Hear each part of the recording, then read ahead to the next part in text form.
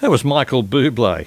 Well, I don't know whether it is actually a beautiful day weather-wise, but you can turn anything into a beautiful day if you've got the right attitude. I love the song. Recently in Michael Bublé's home country, Canada, our reporter, Carolyne Jasinski, got to eat some of Vancouver's finest food, and she shares her best dining experiences. Well, if you've been listening to recent episodes of Travel Writers Radio, you'd have heard me talking to Carolyne Jasinski in one of my favourite cities in the world, which is Vancouver, British Columbia. Fabulous city. It's got so much going for it. It's got beautiful open space. It's got 1,000 acres of Stanley Park, which is where she was, eating like a true gourmand. Anyway, I think Karen's got the taste for it, because this week she wants to talk about all the magical food experiences to be had in Vancouver. So, Carolyne, you're back. I gather you've actually probably finally digested all those wonderful meals you had. I think you're just going to deal with the highlights, because I don't want to know about the dim sim lunch you had or the hot dog or the chestnuts on the street. But clearly you did have some fantastic food experiences, you and your husband Rick, my old fishing buddy. Yeah. So fill us in. What you want to go with the best, or are we going to do a chronological dissertation? Well, I'll go chronological, because then I won't leave anything out. Okay. But right from the start, I need to just acknowledge that I was hosted by Destination Vancouver for the food side of my stay. So we were there for 4 days. Yep. And it's peak season, so there's no hosting journos in hotels or anything like that. So you paid for your own hotel? Absolutely, paid for most things. But what they did help me with was I asked for some suggestions of where to eat. Mm-hmm. And I was really lovely surprised, because the suggestions turned into free dinners and free lunches. Okay. So I just need to put that out there. No, we absolutely, in the interest of transparency, like to tell our listeners that. And hopefully this might give listeners an idea as to what some of the better restaurants of Vancouver are, because I can promise you Destination Vancouver would not be giving you Freddie's Pie Cart to eat in if Freddie's Gourmet Shop was available. Absolutely. So the first day we arrived, I got off the Queen Elizabeth, and that was early morning, and we were straight to the hotel, drop off the bags, and then out to lunch. And we went to a restaurant called Nuba in Gastown. So Gastown is one of the old historic districts. Fabulous place to walk around. And it is, yeah. The whole city, like you said, it's a beautiful place, but the whole city is very walkable. And it's not until you actually get out there and make your way around that you realise that you can walk almost anywhere. And it's like a half an hour to this place and a half an hour to that place. So we wandered down to Gastown, went to Nuba. Now, one of the things they told us when we were there was to not spend too much time in Hastings Street. So Hastings Street, there's sections of it that are really down and out, and there's a lot of homeless people, and it seems a little bit sad that they say, don't go there. It's a very big street. Yeah. And look, we did, if someone tells you not to go down there as a journo, that's exactly where you're going to go, isn't it? Yeah. So we went down there, and this restaurant was actually on Hastings Street. Okay. It's down in a good section of it, but it's a beautiful restaurant. Now, it's very casual. So it's a Lebanese restaurant. And so it's Nuba, not Nobu. No, Nuba, Nuba. Okay. Yeah.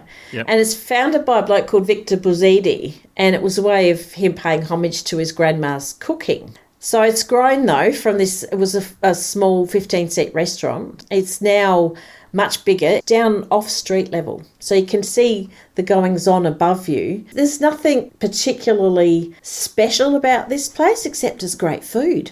Right. And it's authentic Lebanese cuisine. It's largely vegetarian or vegan focused, so you can get anything. The roasted cauliflower is an absolute standout. They do have meat and all that sort of stuff. Right. But this was is a really great introduction to Vancouver, because it was in a really touristy part of town where there's lots of souvenir shops and the famous steam clock that everybody goes down to see. Yep. As just around the corner. So it's a really, really good introduction and quite cheap. We're talking, $18 around that for a... $18 Canadian. Canadian, which is, about 20... Is that equivalent to us or not? No, we're a little bit... 18 would be about 21. Right, okay. $21 Australian. That's a good deal. The next day, so we were doing all sorts of great activities in between these lunches and dinners, but I had to look at where they were so that I could choose an itinerary that was around where we were eating. So my stay in Vancouver was very much food focused. And it sounded like a bit of Google mapping. Absolutely, a lot of Google mapping. Okay. So the next day, we hopped on these False Creek ferries. Yep. And I thought we'll have a day around taking the ferries around to places over to Granville Island. Yep. Now, Granville Island, as you know, the ferries are these tiny, they look like little dinky toys. They're cute. They're fairy ferries. They're so gorgeous. Yeah. And False Creek is quite small. But, you can either hop on the Granville Bridge and walk over. There's a lot of walking past where the bridge ends to get to anywhere on Granville Island. So the ferries are fantastic. And we went to a place called the Sandbar. Now, the Sandbar is in a former paint factory. And this is a place, apparently, where everyone says you've got to be seen there. It's a very funky place. It's very industrial style building. It's really fantastic views back over to the city, and you're right underneath Granville Bridge.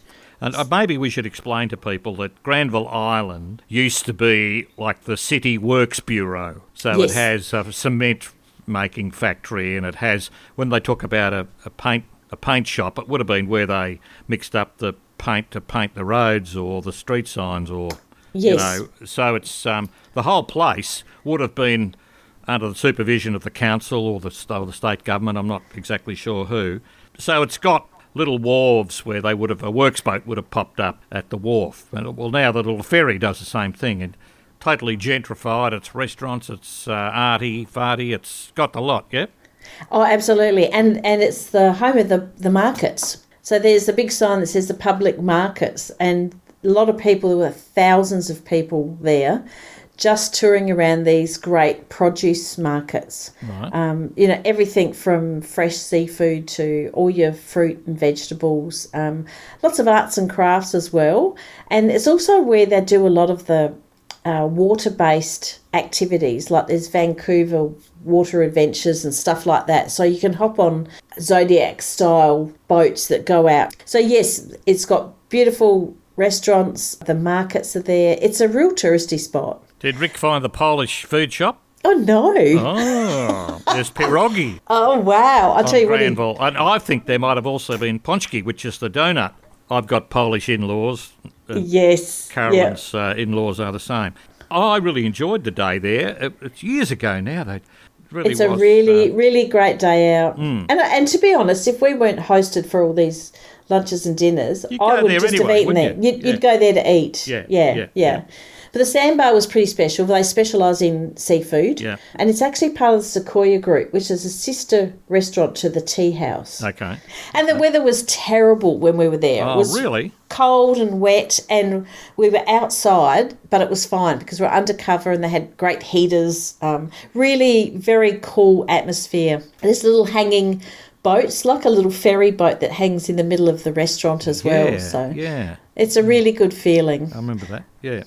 We went on a water adventure that afternoon and got soaked, and it was didn't see much because it was terrible weather, but what a fabulous day. And then that night we were treated to this really special dinner at Minami. Now, Minami is a Japanese restaurant, as you can probably guess, and it's, again, walking distance anywhere in the city. So we walked there from our hotel, and it's in Yaletown. Now, Yaletown is where there's a lot of restaurants and nightclubs, and, you can see people lining up to get into these nightclubs like I used to when I was young. Not anymore. Young and footloose. Yeah, now I'm just footloose. This is... Yaletown is the hipster part of town. Yeah, I remember it, yeah. It's very cool. Now, Minami is just, it's amazing. I love Japanese food. It helps if you like raw fish, seafood to come here. They specialise in something called aburi sushi. Yeah. Now, It's the name of it. So they believe you don't need soy sauce and things or wasabi on it. Right. But we were treated to this magnificent degustation menu. It's called 175 Minami Shokai, which means it's $175, and it was just these dishes of absolute little works of art on your plate. Yeah. Lots and lots of raw seafood, which I'm not a huge fan of. I did like it. Rick loved it because he just loves any kind of seafood. But we had one dish that had Wagyu beef. It was Wagyu carpaccio. And it was just, when I say Wagyu beef, it's the tiniest amount of beef, because Wagyu beef is pretty rich. Premium and rich. It's beautiful. But these dishes, when you're eating 6 or 7 courses, you don't need much on each plate. Sure. But gee, it was special. And we had lobster tail, and a pan-seared scallop. So one little scallop on there. But they take great pride in describing all these ingredients on your plate. And I got lost after, the first or second ingredient, because it was just all a mystery to me. But it didn't matter, because you had this gorgeous little delicacy in front of you that you then, made your way through delicately. And it was almost a pity to ruin the little artwork on your plate in front of you. Well, they say you eat with your eyes first. That's very true, yeah. It was beautiful. So, Okay. but again, if you love Japanese food, I would recommend that. Minami But in Yaletown. Yes, but $175 a head for this particular I'd pay that. degustation. Yeah. There, of course, you can order anything you like off the menu. But yeah, that particular tasting platter, if you like, was one way to go. The next day is something a little bit different. And again, remember, I'm doing all this other touristy thing in between. Thank goodness. And thank goodness I'm walking, because the amount of food we had was crazy.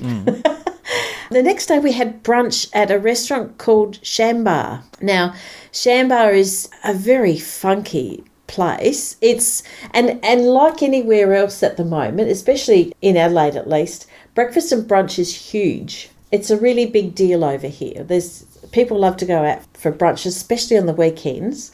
So this is Shambar's in Beatty Street, and it's a very industrial setting. So it's got, imagine a building with red bricks and lots of wood, and the lighting in there is, again, pieces of art. It's these elaborate, you can't even call them chandeliers, because they're much more modern, but, you could spend half an hour just looking at the way they've lit the place. Right. But they focus on Belgian food. Oh. So it was kind of breakfast brunch on steroids, if you like. So Rick and I both had paella or paella. So it had fried eggs and chorizo and salsa. So that's Belgian. Well, they had a Belgian twist on everything. Oh, okay. Right. So it's really Spanish, but with a Belgian accent. Yeah, and they had these little touches everywhere. But they also had things like ratatouille, and that's not Belgium, I don't think. But Italian. But they had that with zucchini and eggplant, tomato, feta, olives. Sounds more Italian. Yeah. Basil pesto, and other things like sourdough waffles with prosciutto and melted cheese. It was all really interesting. Yeah, one dish called shakshuka. Yeah, and that was roast red pepper stew, and then it had things like pistachios and barberry salad and fried halloumi and tahini dressing in it. Really amazing stuff. And then a rare roast beef. So that was, and this is brunch. And then mimosas galore. Very big on mimosas. Let's talk about it. They've taken you around the world. You're getting Italian this and absolutely. Spanish that and Indian mimosas, I think last I heard, were coming out of India. But, anyway. Thank goodness this was brunch though, because then we didn't have to do breakfast and lunch. So that was brunch. And then the last special dish we had was a dinner at Burdock & Co. Now, This is a little bit further out of town. It's on Main Street in Mount Pleasant. So it took us 2 buses, 2 short walks, and a few fights with Google Maps to get there. Oh, right. A taxi would have been easier, but we were trying to do it, the fun way. So the chef there and the owner is a lady called Andrea Carlson. She happens to be the only restaurateur. So she owns the restaurant and she's the chef who's been awarded a Michelin star. And that was October 22. So that's her claim to fame, but she's also, this is another degustation menu we had. This was $125 per person, and it was really interesting because there's a tiny little restaurant and it seats about 30, and she has 3 sittings a night, and it's chock-a-block full, and everybody in there is having the same tasting menu. Right. So we're all having this $125 tasting menu. And Andrea is obsessed with flowers, they tell me. I met Andrea and I had a quick chat to her, but I couldn't do a recording with her because she was so busy, and, I could tell she was trying to get rid of me. And I don't blame her. She had better things to do. She also has a 100-mile rule. So she tries where possible to get all her ingredients sourced within 100 miles of the restaurant. Right. Now, in her menu, the staff told me can change. It can be the same menu for 2 weeks or a month. Depends on what's in season. Sure.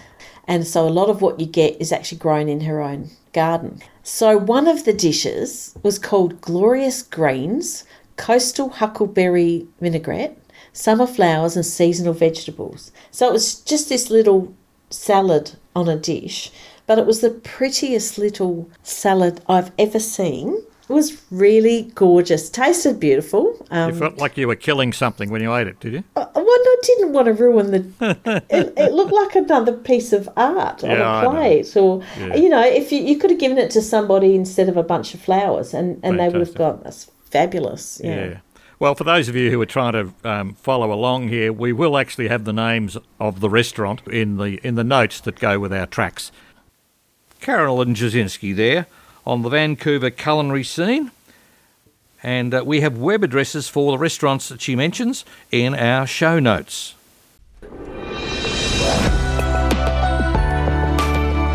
This is the Travel Writer Show on J Air 88 FM in Melbourne.